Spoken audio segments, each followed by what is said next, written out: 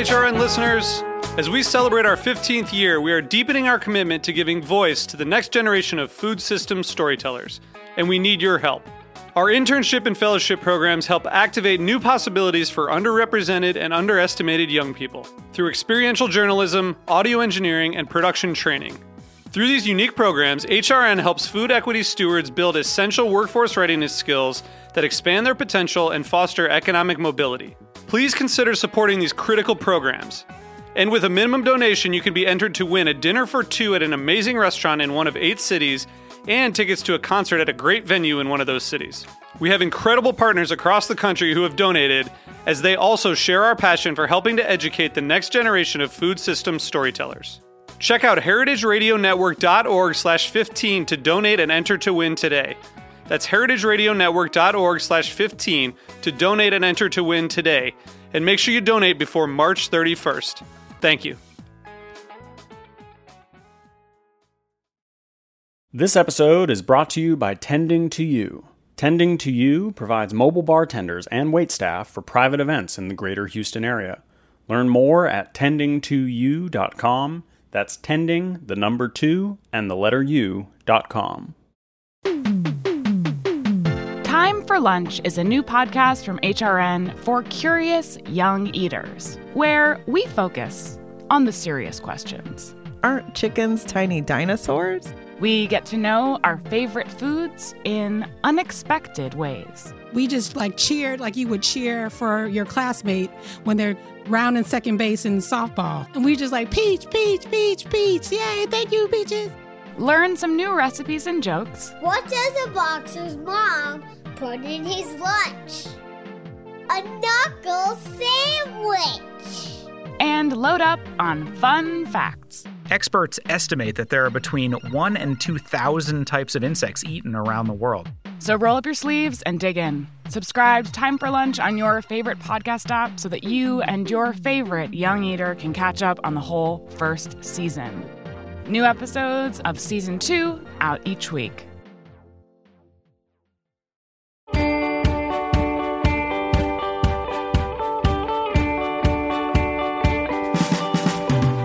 Opening a restaurant is like a giant test, made better if you grasp what a great opportunity it is. You have a chance to expand your experience and try new ideas, but also to embrace training and build a team for a shared vision and goal. For me, that is the most satisfying part of the whole equation. That quote comes from David Kinch and rings true to today's episode about teams. We first chatted with Ben and the team behind Giant Chicago and now Chef Special Cocktail Bar on January 14th in the midst of their staff training. As you'll soon hear, one of the key reasons why they opened Chef Special was to provide new growth opportunities for their team, including bringing over new partners from Giant, Aaron, Tom, and Chase. So today we get to catch up with Chase. She is the GM, beverage manager, and partner of Chef Special, and we'll talk all about opening and now reopening of the restaurant. So first we'll listen into that conversation from back in January. You guys were giving us a wrap up of where you are in training. Is everyone actually hired, or are you still looking for people? No, everybody is hired. We're in the midst of training staff. Yesterday was the first tasting of the menu, kitchen cooking the actual dishes, and the front of the house having their first tastes. And how did it go? It went really well. It was, it's an opening, and construction is still happening, and power is being turned on and off, and gas is being, turned on and off, and equipment's coming in and out or whatever. So, considering all of that, that everybody was ready to sit down and taste, and that everybody was ready to put food up and send it their way right on time was pretty. Felt really good.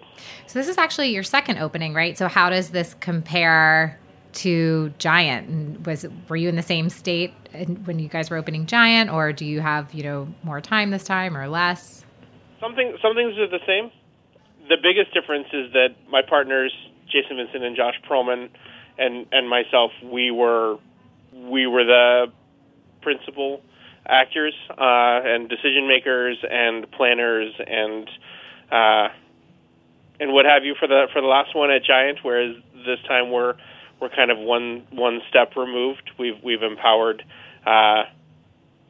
people who worked with us at Giant to be a woman named Chase Bracamontes is going to be the general manager here, and two phenomenal cooks named Aaron Cabot and Tom Scudari are the co-chefs here, and so they're in the thick of all that stuff that we were in the thick of last time, and we're present and we're doing our best to help and guide and do whatever needs to be done. But how long? But that's the biggest difference.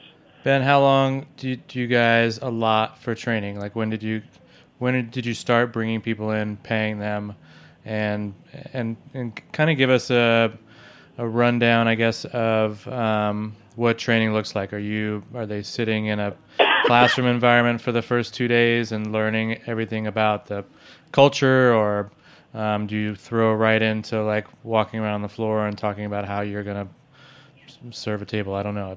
It's been a long time since I've gone through training. A little bit of both. For front of the house training, there's a lot of information that needs to be portrayed, and for everybody, there are certain things where everybody just sits down. We spent a long time talking about the kind of culture that we want to have here.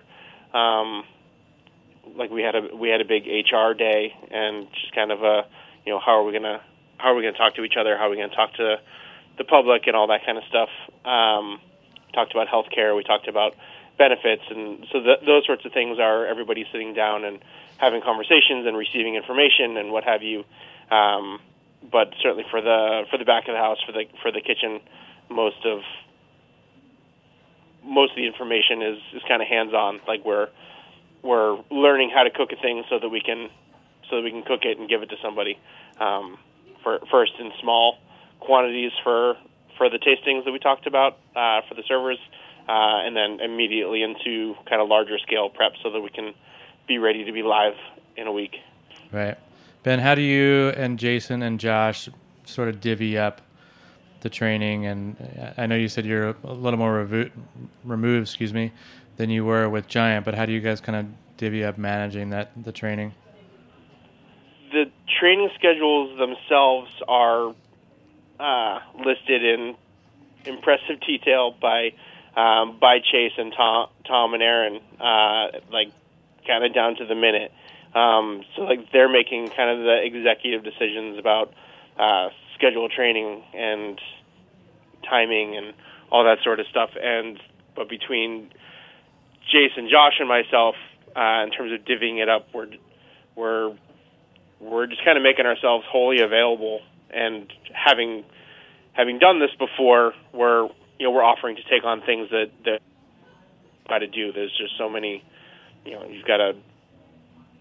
there's all sorts of city permitting things that Jason has the most experience with, and so he's done a lot of taking that on. There's communicating with. He's for the record, he's currently brushing it off with much humility.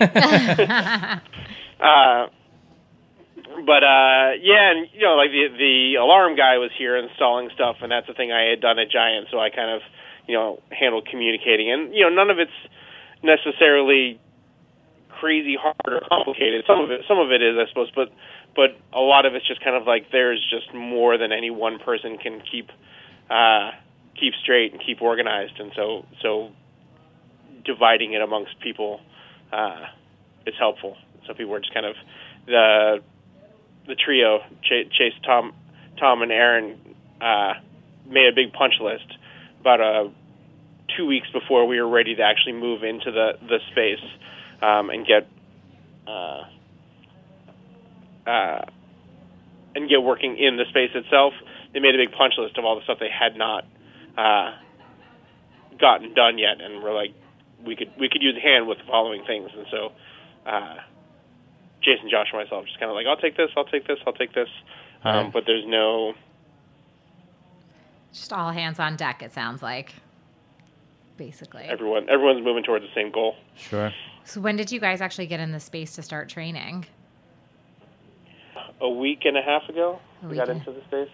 So basically, you'll do 2.5 weeks of training, and then it's friends and family, or what does that timeline look like? So Saturday is our first friends and family. We're going to do 3 of them, and they're going to kind of ramp up incrementally from one day to the next, culminating in the last day where it's our biggest quantity of people, and then that night we're going to open up the late night menu for realsies. And then what happens? From that point forward, we'll just be open. Sorry to interrupt you. What happens if night 2 is a disaster? Night 3 is okay, but you're not ready to open. Do you wait another night? Do you push it and go? I mean, they're all bridges to be crossed when the time comes. I don't know that there's one answer. I mean, hopefully we're setting ourselves up so that it's just not a possible scenario. But and we don't. But think entertaining it for a second. Yeah. No, you don't open. I think.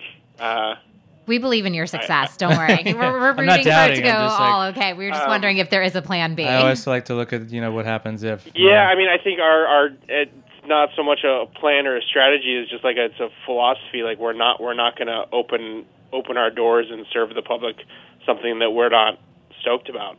Right. So we're doing everything we can between now and then to make sure it doesn't happen. But if somehow we get to night 2 and 3 and we're ripping our hair out in frustration, then yeah, we're gonna regroup and there's no way that we're gonna let the public walk in here and knowingly let them have a lousy time. Yeah. Right. Ben, going back a little bit, what kind of things also fall into training that are more important now, given the climate of the industry, like sexual harassment training? Are there things like that go into your training process? Yeah, for sure. We spent a lot of time kind of just thinking of everything along those lines that we could bring up and put on the table and make transparent. We because of the size of the place, we have to use a larger payroll company than we were used to, and that payroll company comes with like a standard HR booklet and what have you. And so we read through it, and it's fine, and it covers a lot of the this is how taxes work, and this is how paid time off works, and that's all well and good. But we had a lot of conversations spearheaded by Chase, who's going to be the general manager here, about what more we needed to do and what other conversations that aren't in kind of the corporate handbook, what other kinds of conversations we needed to have, and what tools our employees need to have at their disposal when they're, because it's another big difference between this place and our last place is that this one's a bar, and so it's late night and there's alcohol and there's different kinds of scenarios that could potentially arise that are just less likely, or at least less frequent in a sit down restaurant, and we want to make sure that the guests are happy and safe and having a good time, but we also our employees are kind of our first benchmark as far as safety and happiness and well-being with a capital W. Right. And now that you have 2 places, is there things that you're seeing happening during training with, Chef Special that you're like, oh, we need to implement this at Giant, or vice versa? Yeah, I'd like to think so. I think we're still absorbing it. We're really lucky in a bunch of ways over at Giant, and almost our entire opening crew is still intact. That's impressive. Some of them were coming up on 4 years, and some have left and come back to us. So short answer, yes. There are definitely things that we're diving into stuff deeper than we have before, and so we're learning stuff, and so we always want to make that any kind of new knowledge we have, we want to make that available to everybody, or new strategies that we have to keep them happy or feeling safe and secure about their jobs and their well-being and what have you. But yeah, we've known them for a long time, and it's also a smaller staff. So it's like it doesn't feel like, okay, guys, sit down, we're going to tell you how this works. It's just kind of a continuing conversation there, which I hope will happen in the new spot as well, but it'll be just different by nature of everybody being new, and just there being so many more of them. It's just so tell us the difference in the sizes, and about the different size of the restaurants and how much staff you have at each one. Giant has about 24, 25 full-time employees. It's about double here. It's about 50. So you guys you tripled in size basically by opening this new restaurant in terms of the size of your overall company. That's a lot. It's a lot. Yeah, that's exciting. Very exciting. And so, even before we get to training, we have to hire people. So, we probably should have started with that. Where did you find the staff for Chef Special, and what did you learn between opening the two of where to find people? Well, I'll start with Giant. Pretty much the entire opening team of Giant, front and back, were all people that either Jason, Josh, or myself had worked with before. So they were some of them were new to one another, but they were all familiar to someone there, which was a really comforting way to start. And so moving forward to this place, we kind of, I guess one of the big reasons why we decided to do another restaurant is because we had great staff, and we wanted to give them an opportunity to do stuff, to keep growing beyond.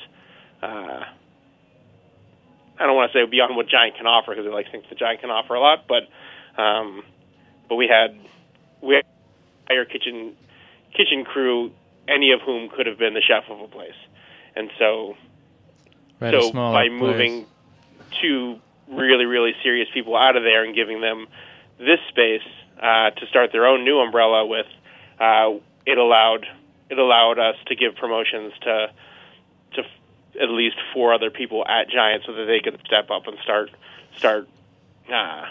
carving that place in the way that they want to. Cool. We're going to wrap up, but give me one more time, kind of like a quick punch list of what's on the docket left in training before you guys are ready to open the doors. What's left on the docket for here? I don't know. That's not a good sign. Help, SOS. They split the menu tasting into 3 days, so tonight will be day 2. I think there's still a lot of cocktail training to happen, wine training to happen. The parts of the dining room are still being assembled, so I assume there's going to be some active role playing in terms of getting servers to tables, and just how bodies are going to flow through the space. Just there's a lot of kind of like active practice left to happen, but organizationally, I think we're on track. We're firing on all cylinders, but you'll get a lot done in 4 days. We have the utmost faith. And friends and family will not be a disaster, but we will find out when we check back in with you. So this was a great overview. Great to hear where you are. Great to hear what you have left. Congratulations on number 2, and I'm excited to hear how it all went. So we'll talk to you in a couple months.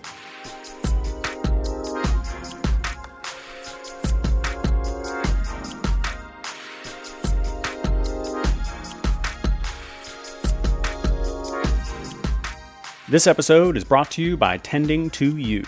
Tending to You provides mobile bartenders and waitstaff for private events in the greater Houston area. Their dedicated and capable team specializes in traditional sit-down gatherings, past appetizer service, buffet-style meals, and bartending refreshing customized cocktails and beverages. They provide all their own tools needed for a pop-up bar, including drinkware, garnishes, napkins, and more to be set up for success. They also come equipped with trays, gloves, and cleaning products, which allows Tending to You to provide a superior level of service. Learn more at tending2you.com. That's tending, the number 2, and the letter U.com.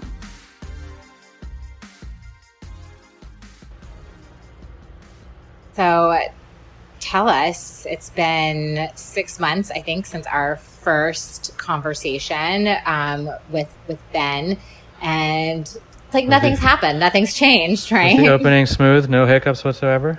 Yeah, no, everything went as planned, super successful. We're just, soaring. So when did you guys actually get opened the first time? It was like maybe January 21st, somewhere around then, like late January, but we had a solid week and change. And then, went really hard basically through the middle of March. Through the middle of March. And then you guys shut. So tell us a little bit about like the opening. When we first talked, you guys were in the midst of doing staff training. You're preparing for friends and family and, getting your team all ready. So how was that process? Did it go smooth? Were there things that changed from when you first opened in January to when things stopped in March? So it was pretty wild. So we went through training. We felt like we were really organized. We had it together. We had this great team. We felt really confident. We did friends and family, and it was like super smooth. And we were like, we've got this. We're going to kill it. And then we opened our first night and we got crushed. And friends and family, it turned out, was just like too smooth. It was too easy. It was too planned out, It's like we needed more curveballs, and we needed to almost like overwhelm ourselves more during friends and family, because it was like a dress rehearsal, but everything was in place, and it was just way different than being live. So the first 2 nights were like crazy. I mean, we had a really long shift because it went into full dinner service. From full dinner service into full bar service until 2 a.m. So we had like a rotation of 4 bartenders coming in. Like, you come in to set up, then you come in and set up the next well. Then at 7 o'clock when it gets busy. So we didn't have our third bartender coming in until like 7, but we were super packed right out the gate. So then I went right behind the bar and just started working that well immediately until they came back. And it was like super crazy. Really the first 2 months, but those first days were kind of funny because I think we were all like puffed up chests, like, oh yeah, friends and family was so good. But it was like we kind of got a reality check in a good way. And it was also funny because we had all these systems in place, and then we realized a lot of them didn't work like immediately. And we were like, okay, everything we went over on day 4, we're not doing that anymore. Now we're doing this.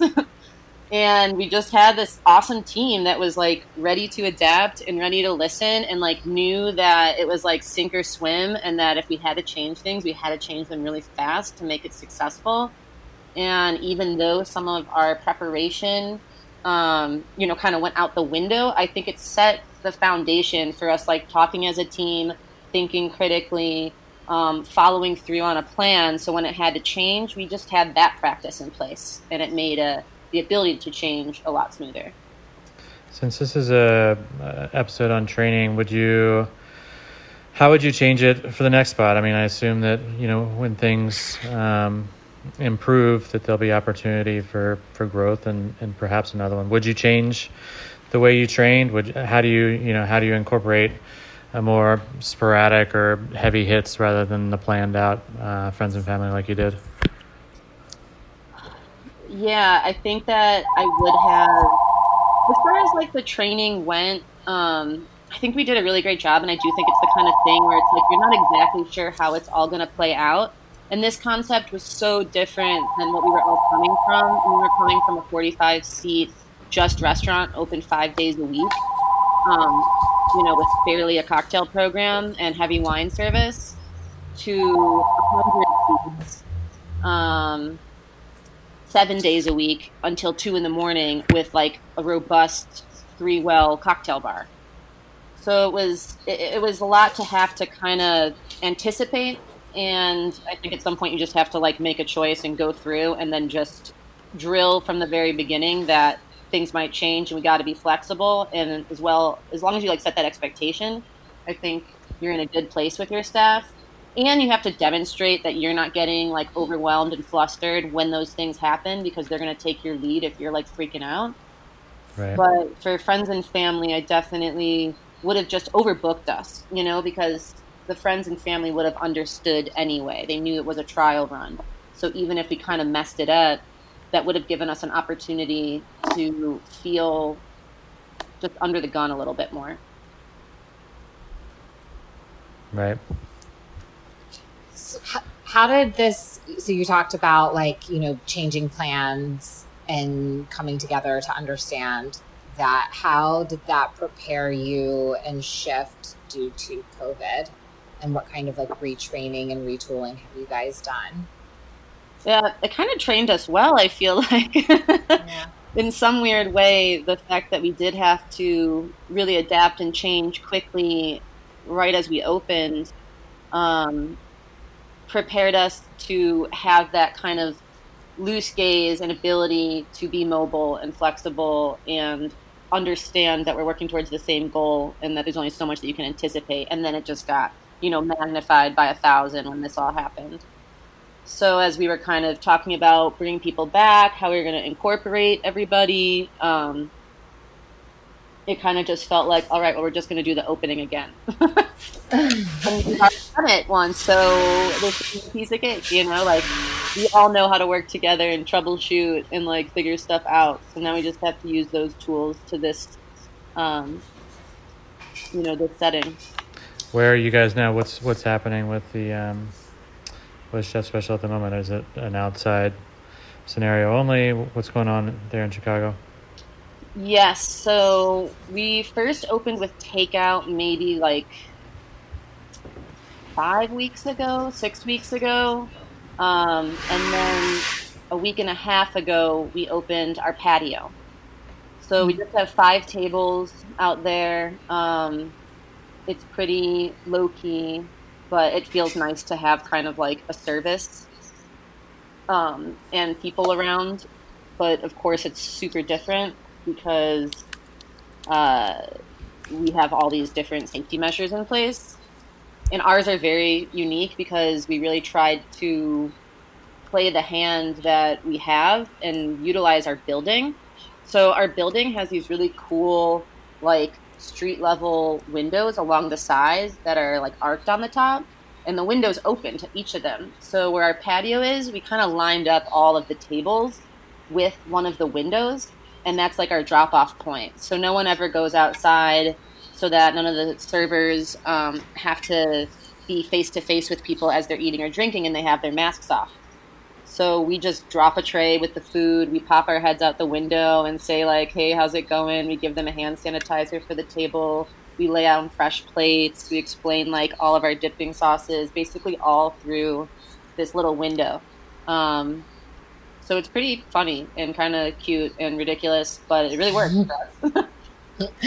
Are the guests receptive? Are they just excited to be? Are they like, this is cool, or just have this funny little window, or is it like weird and awkward? I think a little from column A and column B. Like, yeah. I think for the most part they're receptive. We've definitely gotten a lot of positive feedback, which is like meant a lot because it felt like a lot of pressure with the reopening of like, how can this work? Like, how do we create jobs yet have something be minimal contact, and not be completely electronic and keep it safe? And where is like that line where where it feels okay, where it's something that we don't feel like we feel good about, as good as you could, I guess. It's not like you feel great about it. It's still kind of, odd. How's the menu changed both for food and for drinks? I feel like aside from the way that you're putting food out, but also in everything down to like the pricing and the way that it reads to people coming in or not coming to the window. Yeah, right.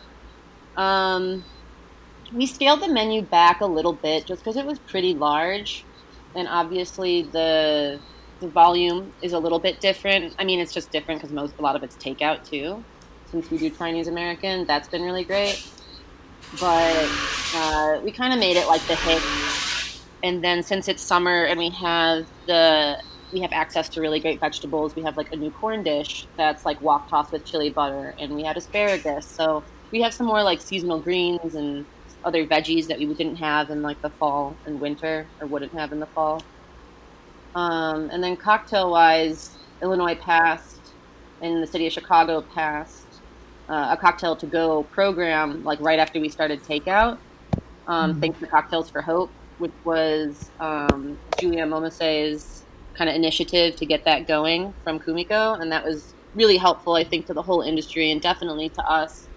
And it's actually pretty fun if you get food to go, then you have your little drinks. It's like a different experience, and it's only going to last for this blip of time. Hopefully this ends, and then hopefully. You know, if that goes away, it'll be like a funny memory associated with this time when you were just picnicking and drinking cocktails out of little glass flasks all summer. You guys have quite a focus on the bar. I mean, it's called Chef's Special Cocktail Bar, and like when you look at your website, the bar section is featured just as prominently as the food. And so I'm curious how that like business model has sort of shifted now that diners aren't sitting there and aren't sitting around the big round bar, and how has that sort of changed in terms of like, you know, the actual like P&L too. Well, the first weeks that you weren't able to sell cocktails, it definitely felt like I was happy to be back, but being like a bar person and like a cocktail wine person, it was, you know, a little sad and different feeling to not be able to really sell it or talk about it or plan for it. And then once the Cocktails to Go started, it was like we kind of got reinvigorated, and we were like, okay, let's do our favorites. Let's do the hits that we had before. And it was really exciting to see people order them and prepare them and figure out the packaging. And now that we have the patio open, it's like that again, where it's like, oh, people are getting 2 drinks now. Like, it's so funny. What's so exciting to you now? So it's great to like have the well open, have like the bartender making drinks to order, like hearing the shaker tins, putting the drink to the window, like actually presented. It's great. It's really fun, and it's good to be able to incorporate that aspect of who we are, since it is a fundamental part, back into the identity and the experience. Mm-hmm. Speaking of like the identity, I know that we talked in the first half with Ben about like fostering company culture. How does that sort of change when the whole thing's sort of thrown into a shaker and mixed up, and now you've got something completely different? How do you guys hold on to what you were anticipating building, or what you built in January? Well, I do think that in some ways, on one hand, I feel like this presents an opportunity for business owners to step up for their employees, to, you know, create business models where they break even and create jobs, and really get into more of a like best for everyone attitude. And that was kind of like our motto in the very beginning, was that we're always going to do the best for the most. So I feel like we set that tone, and now that we're in a situation where that's really going to be tested, it's an opportunity for us to show that we mean it, and try to look out for everybody and try to spread the wealth, honestly, evenly, so that everyone gets something. Whatever we have, try to just kind of spread it around. How do you do that through like higher wages, through health insurance? How does that work?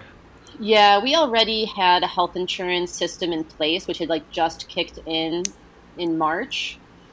And what we did was, when the pandemic hit, we just asked everybody that wasn't on healthcare yet if they wanted to be on healthcare, regardless if they were part-time prior or had declined prior. We wanted to make sure that everybody that wanted it in the middle of a pandemic, when you really need it most, would have that access. So we signed up a bunch of our employees that hadn't been previously on it, and we didn't ask anybody for any compensation for it. We had kind of like a free system in place, like they do at Giant, where like a part is from the customer, and then a third is from us, and then a third is from the contribution of the employee. And we haven't asked for that because people don't really have it, and we're just going to try to get as far as we can and raise as much money as we can so that we can continue that program. And now we have, more diners, so we have the ability to have that service feedback on the tabs, which helps compensate. We're testing out like a higher hourly wage for right now for everybody. Also with like a service charge on the tabs on the patio to see how that works, just because we want to be able to guarantee people a certain amount when they come in. So tell us a little bit about that. So you charge one service charge to all to-go orders. So you always have charged an additional service charge to help cover some health insurance, it sounds like, right? What was that fee before? The same before as it is now. So for all of the takeout and what it used to be for like every part of the restaurant when we opened was 3%. And that just goes towards a healthcare contribution. Mm-hmm.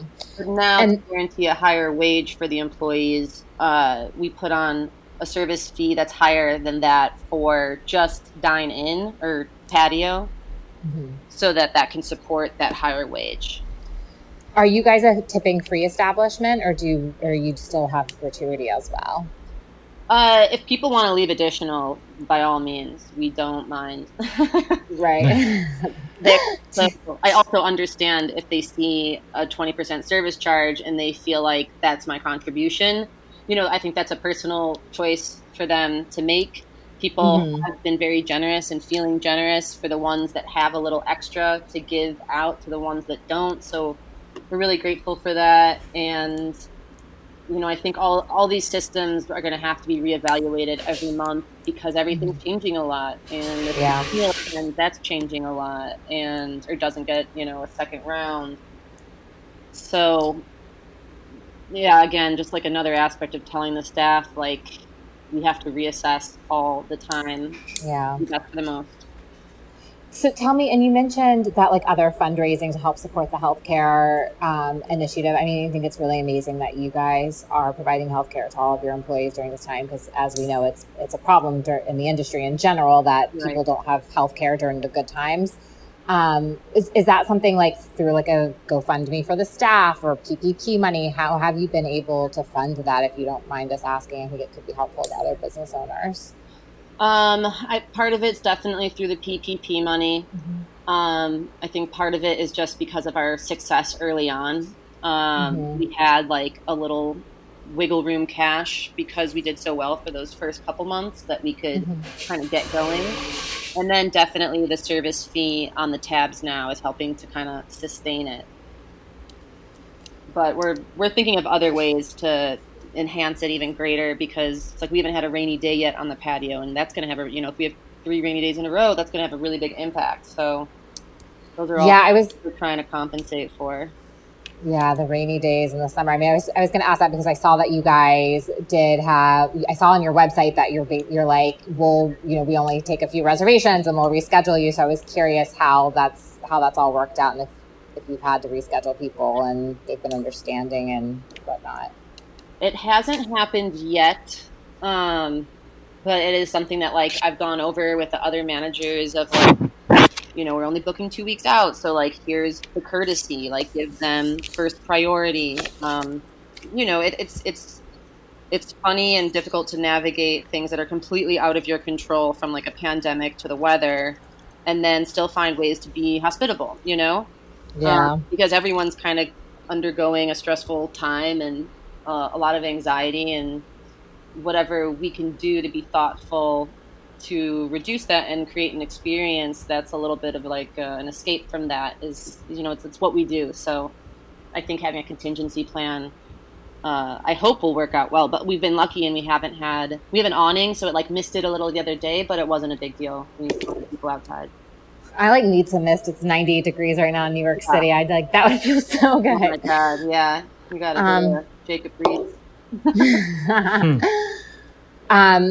We do so appreciate it. And, I think I think this is going to be super helpful for everybody to hear how you supported your team.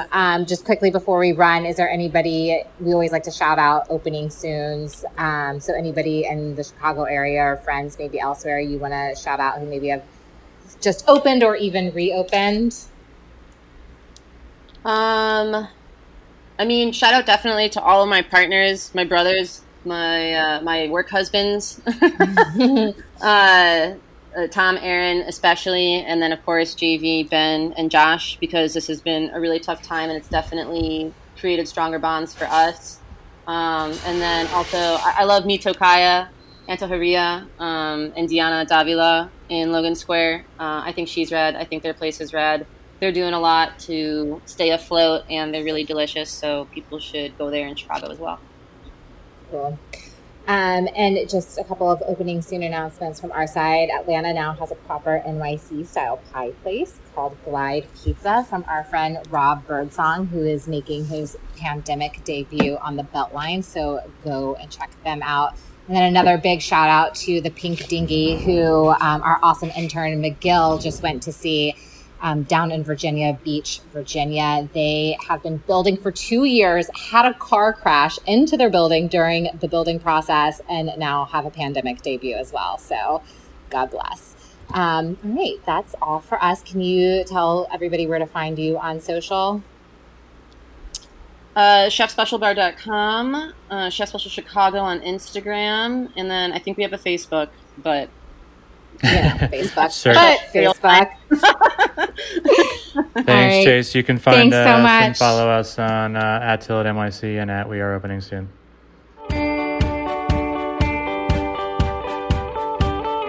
Opening Soon is powered by Simplecast.